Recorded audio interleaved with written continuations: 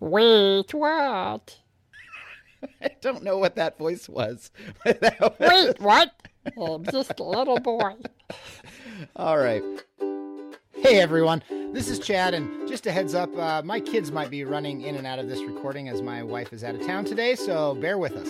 And I'm Clint, and my kids have been banished to the basement. And this hot mess is Schoolja, The podcast made by teachers for teachers. brought to you by two middle-aged dads and hipster doofuses who talk across the country about the American education system. We hope you find our show as entertaining as a mandatory staff meeting on Friday. Whoa, setting expectations pretty low there, Chad. Well, you did write the script. Fair enough. So, Chad, how do you feel about subs? Oh, I would not want to live in one. That seems terrifying. Wait. Yeah, it just seems so cramped and uncomfortable. And I mean, what if someone farted? Oh, You know, no. I've- Not submarines, substitutes. Oh, yeah, I don't want to live in one of those either. That makes sense. So how often do you need a sub throughout the year, Chad? For things pertaining to my own needs, like an appointment or being sick, maybe once or twice. Sometimes a few more for, conferences or school-related activities.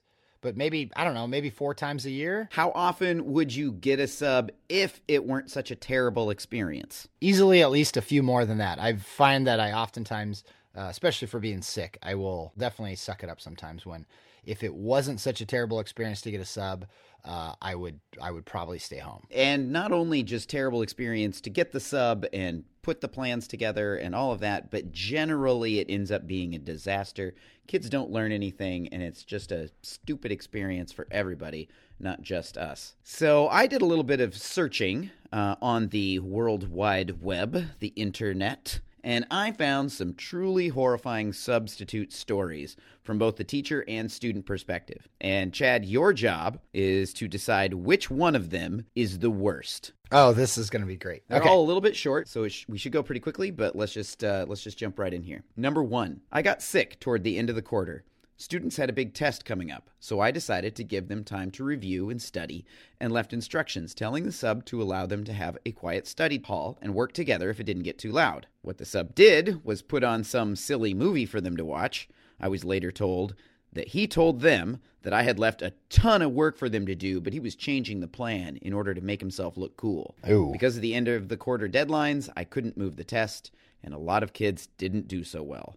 Okay. Somebody online dubbed this the Michael Scott of substitutes. I have actually had this happen to me before, not with a test coming up, but just like someone who just went rogue on their own sub plans. Was kind of the hero to the kids. They all thought it was really cool, and I was not happy. So that was number 1, the Michael Scott. All right, number 2. In high school, we were supposed to watch Harry Potter in Latin class because my teacher was out. The sub totally lost it. She started spouting some crazy stuff about how demons were going to come out of the TV and get her for watching witchcraft, and that they would come out of the TV at her house and get her there. We haven't heard from her since. Okay, so just a psycho. So we'll call that the Demon Witch. Number 3, I remember a 5th grade sub who actually told the entire class that the girls didn't have to do the assignment because their real job in life was to make babies and keep their husbands happy. Yes, He was serious. He only made the guys complete the assignment and only helped the guys when they had questions. So we'll call this guy, Butthole. Baby Man. Oh, okay. Okay. Number 4, I was teaching 2nd grade and had a sub for the morning while I was in a workshop. I returned after lunch/recess, and at least 5 kids were hysterically crying. The sub had gotten tired of waiting for them at the water fountain and had told the class that the water was bad and they would get sick from drinking it. That went over really well with the ones who had already had the drinks. God.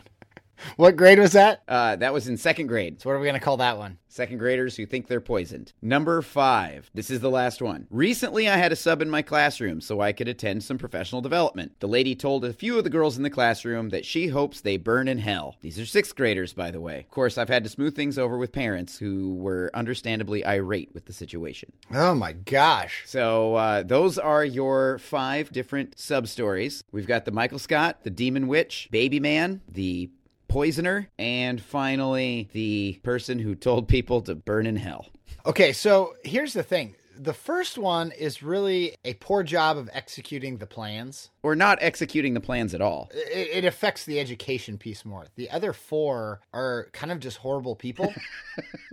Yeah. So I feel like it would, even though like when you read the first one, I was like, that really bothers me. I have to set that aside when you talk about like just being bad to kids. Even though I know it's traumatic, I'm going to set aside the water one just because that's like more of a mean trick. I'm not a proponent of making second graders cry. Like you could just tell them that person was wrong. Okay, so I'm really down between the chauvinist sub who told the women or the girls that they were only supposed to make babies and the burn in hell one, because I just think that's just flat out mean.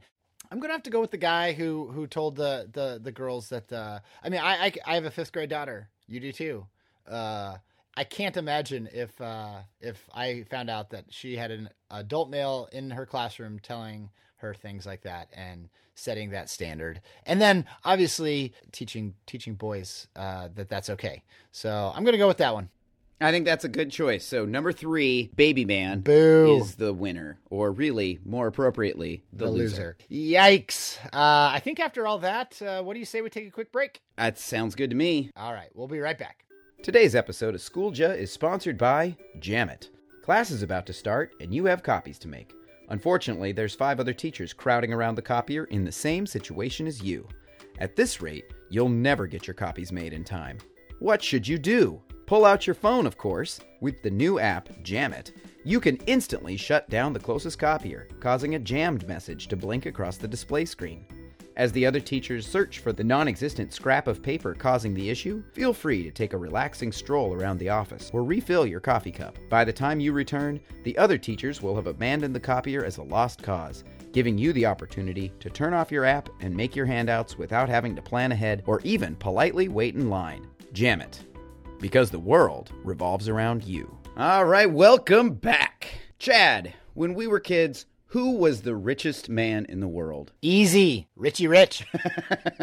Nah, I'm kidding. I'm pretty sure it was Bill Gates. Yeah, he was the richest man in the world. And I don't know if you knew this, but he retired from Microsoft a long time ago.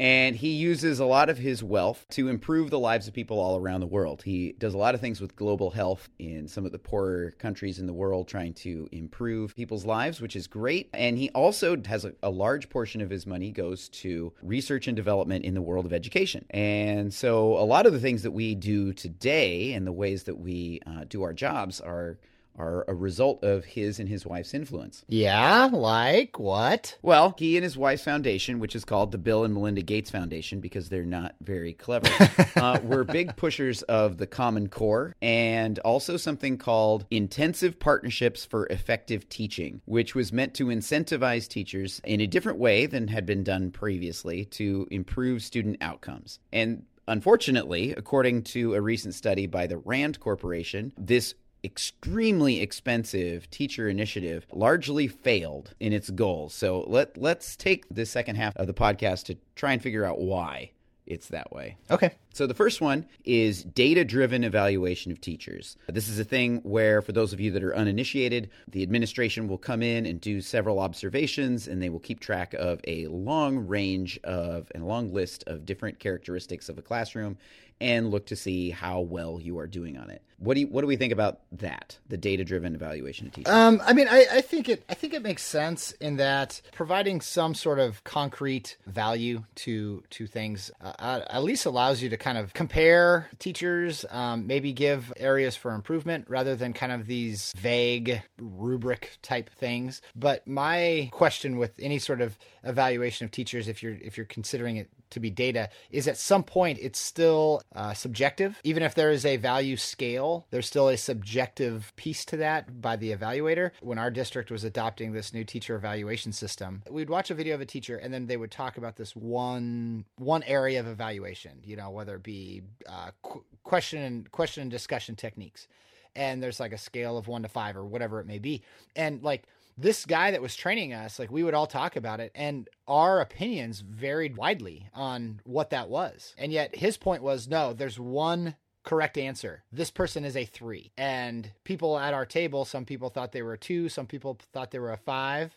And he just kept saying like, well, the more you get trained, the more you'll be able to like nail this down and know exactly what that performance was. And I never bought it. I still believe it's based on your own perception and your own opinions. And as much as we try to make it data based, I still think it's really subjective. What about you? I think that that's true. What I did like about having my evaluation be a little bit more data driven is that it did give me more concrete room for improvement. Prior to this system being implemented, administrators would come in and they would sit in your room and they would kind of tell you, oh, I kind of like this. So they give you a rundown of this is everything you said. And it wasn't as useful. And then when this started happening, I would sit down with the administrator and they said, you're doing really well in all of these things, but I'm noticing that you're not doing this. And then we would look at it and talk about how to fix it. And it requires a little bit of thicker skin on the part of the teacher. But I think that it can be really helpful to see, oh, you didn't do, these particular things as well as you could have. And one of the things that I find to be a cultural switch that is difficult for teachers to flip is the idea of these evaluations are not punitive. They are instead meant to help you grow and develop and be better. And it's really hard for people to recognize that and to think, oh, this is good for me. In fact, according to, I said that the RAND Institute is the group that studied the effectiveness of this. This was one that most teachers thought that the evaluation system had helped them improve their teaching. So most people thought it was useful. They may not have loved everything about it, but they did think that it was pretty useful. Yeah, and I think a lot of that has to do with making sure you have an administrator that's good at doing the evaluation as well. That's absolutely true. Whatever your district or state does for that evaluation piece, like make sure they're well trained and they're clearly communicating. And I think it's good to have clear areas of improvement.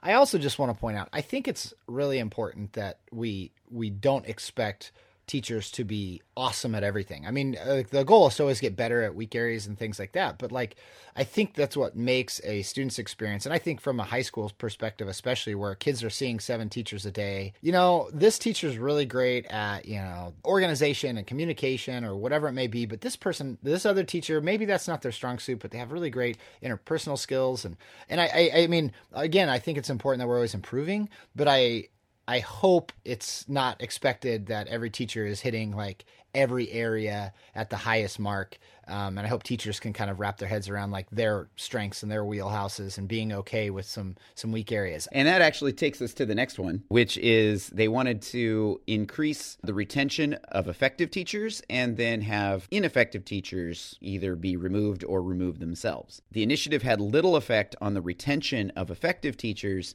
but it did increase the rate of departure of ineffective teachers. So I'm curious about this. What did they actually do to retain good teachers and remove? I mean, what was the plan? According, again, to the RAND Institute, the sites made efforts to retain effective teachers, including offering additional compensation and career opportunities based on effectiveness. So they had other kinds of jobs, I guess. I don't know. It doesn't really say very clearly what those things specifically were, but also added compensation. So people could get paid more if they were, quote unquote, more effective. Have you seen this in effect at all? I certainly have not been aware of any sort of compensation for being an effective teacher. Right. And this is kind of the merit-based pay situation that has kind of been kicked around since the beginning of my career, and it's never really happened. I should say that this program, while some of the things were implemented in a broader scale, this particular program was only done in like 4 or 5 different sites around the country. So it's not like a universal thing. Okay. Well, and I would say this, the other thing too, is it is very hard to get rid of ineffective teachers. Other than breaking the law or doing something unethical to the point where you are quickly removed, it's nearly impossible. Yeah. It's also like, we sometimes have a really difficult time finding teachers. And so, it's not like the talent pool is so deep that people have, schools have the option to just get rid of people who aren't effective, because sometimes the person that would replace them is even less effective. Yeah, I have seen that many times in my career. So one of the things that they kind of discovered is that teachers don't, quote unquote, perform better when they're given more pay. They also discussed professional development based on staff needs, and they say, evaluation-linked professional development and support were difficult to achieve. Yeah, it's because professional development needs to be individualized, and instead we get cookie-cutter, one-size-fits-all situations, and that's not helpful. And I don't know the best way to do it. I just know that what we have been doing for years and years and years is not super effective. Right. I guess the big thing that we kind of have to talk about now is if this failed, if having a more data-driven evaluation system did not improve student outcomes, and if paying teachers based on their effectiveness or giving them different career opportunities didn't improve student outcomes, what do we think would improve student outcomes? What is going to help those marginalized kids that we teach to achieve at a high level? Dude, if I had that answer, I would be a millionaire. I'd be richer than Bill and Melinda Gates. I don't think that you could sell that idea for more than $122 billion. Fair enough. That's a lot of cheese. That is a lot of cheese. If only they were from Wisconsin. One of the things when we talk about student outcomes that I feel, and I think even maybe Bill and Melinda are missing the boat on this, is we are taking kids at, I think age 15 is a really pivotal point in students' lives. And again, I can't speak to elementary, and I don't know how assessment and evaluation. I know, I think reading at second grade is a big benchmark. A certain reading level at second grade, I think, is a really big deal. But other than that, I really don't know, what we're talking about in terms of student outcomes at the lower levels. But one of the things that I feel really strongly about is, from about 15 and up, we are trying to get all of our kids through one tunnel in terms of their educational outcome. And we are measuring that by the same measuring stick. And I think that when we talk about student outcomes, we have to start providing way more options and a lot more varied measuring sticks in terms of what we consider to be success. And I'm really starting to notice, especially since I've been doing this for a while in the same community, that I will see kids who did not do well in high school and did not finish well. And I see them being really successful they have the ability to work hard and to show their intellect in different ways. And it just wasn't high school. And if they had the opportunity at age 15 to start down those paths, their outcomes would have been positive. And so that, I guess that's where I'm at in terms of, quote unquote student outcomes. My personal belief is I would be fascinated to watch Bill and Melinda Gates take their money and take a community and say, okay, we are going to invest a ton of money in that community to make sure that it has extremely well put together parks and arts programs, and it has after school care for everyone, and it has a universal healthcare type system. Teachers are valued in the community and they are not overworked. We're going to hire a bunch of teachers so that everybody only has a certain number of students, give them the resources that they need in their classroom to be able to take care of everything that needs to be taken care of. Because quite frankly, I just don't see how we are supposed to, as teachers, make up for the deficits that our communities have faced as the middle class across the country has been kind of crushed into oblivion. That's nothing to say to the lower class, where parents are working 2 and 3 jobs sometimes, minimum wage jobs, doing their very best, but they don't have time. Maybe if they had a job where they were paid decently, things would be taken care of. There's a phrase that I couldn't find who originally said it, culture eats systems for breakfast, or something like that. Honestly, I think that's the problem. It's not school culture. I think schools are doing extremely well with what we have to work with. I think that it's the rest around us that needs to be, if we could boost those things, if we could really invest our time and money into the community in general and make a culture of education is important and that there are multiple ways to gain success, then we would be a more successful system and we would see better outcomes. I mean, we talk about the drug and alcohol problems with teenagers, and there's a lot of suicide problems with teenagers. Those are problems of desperation, of people who don't know where to turn, who don't know what to do to have their lives be improved. And you can't say the only way that you're going to be able to be a success in life is go to college to a kid who is not college material and expect that they are going to be successful. They're just going to give up. And I don't understand why our system is so monolithic, and we need more than just teachers to be taking this on. We get compared a lot to Finland and to Germany and other places like that, and you look at how they run their education system, and their education system is actually not that radical. It's not that different from what we're doing. It's that their communities value education and value teachers and take care of each other. And they don't have the go it alone kind of mentality that we do in the United States. And we have a cultural problem, not an educational problem. Rant over. Whew. That was deep stuff, man. All right, listeners. So do you have any thoughts on how to improve student outcomes?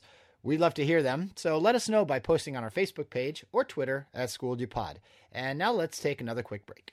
Are you too busy to make a home-cooked dinner after a long day teaching other people's kids? Needing a day off to recharge? Flu Apron has the solution you're looking for. That's right. Flu Apron sends you fresh, delicious, pre-portioned ingredients to make unbelievably delicious meals, but also provides a special viral blend to make you just the right amount of sick. You know, sick enough to skip work without feeling guilty, but not so sick you won't enjoy binge-watching Stranger Things from your couch all day. So the next time you're needing a great meal and a day off, think Flu Apron. Yum. All right, welcome back, everybody. It's now time for our favorite segment of the show. Wait, what?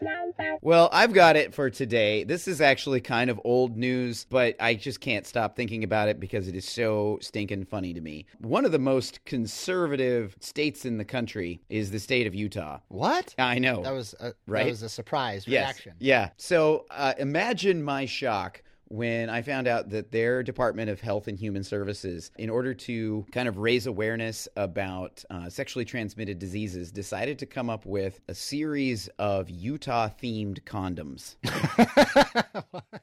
So they have Utah-themed condom packaging. One of them has a picture of the famous Arches National Monument or National Park, and it says, put your arch into it.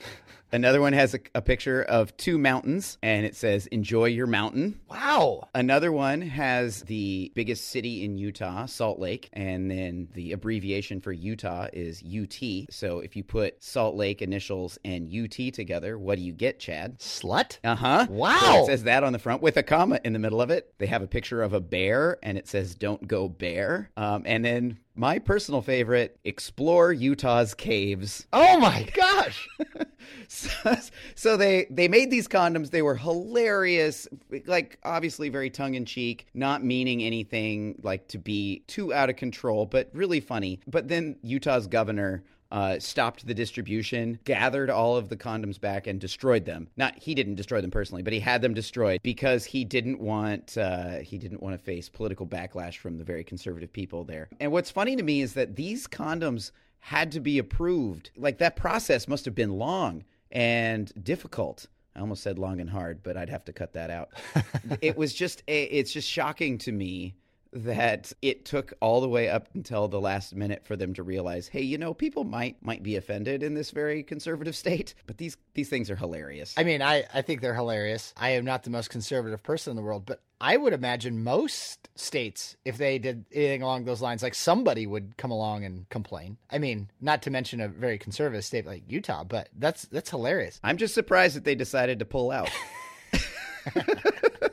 The thing about it, though, is, I mean, condoms themselves lend themselves to the idea of sex. So, like, putting a slogan on a condom, like, if you already have the condom... You're not using it for a water balloon. Right, and it's not like you're putting these on billboards and stuff. I think they were going to be in, like, the health department. Wow. So, anyway, that's my wait what, because I, 1, was surprised that they got made, 2, was surprised where they got made, and then 3, was... a little disappointed that they weren't distributed, because I certainly think that they are funny. When you said Utah-themed condoms, I was more thinking the actual condom was somehow themed Utah, not the wrapper. Oh. And I was really trying to wrap my head around what that was going to be like. But don't wrap condoms around your head, Chad. That you could suffocate and die. Well, Clint, I think it's time to wrap this thing up and slide on into our outro.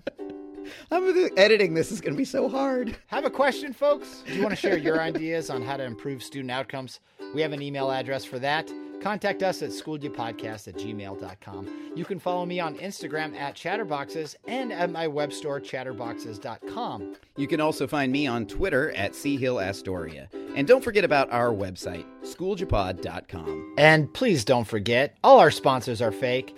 And as always, a big shout out to Clint's wife, Nikki, for our wonderful theme song. Hey, if you liked what you heard, please subscribe. And don't forget to give us a quick review on Apple Podcasts. It really helps other people find us. Or, if that seems too hard, tell a friend to listen.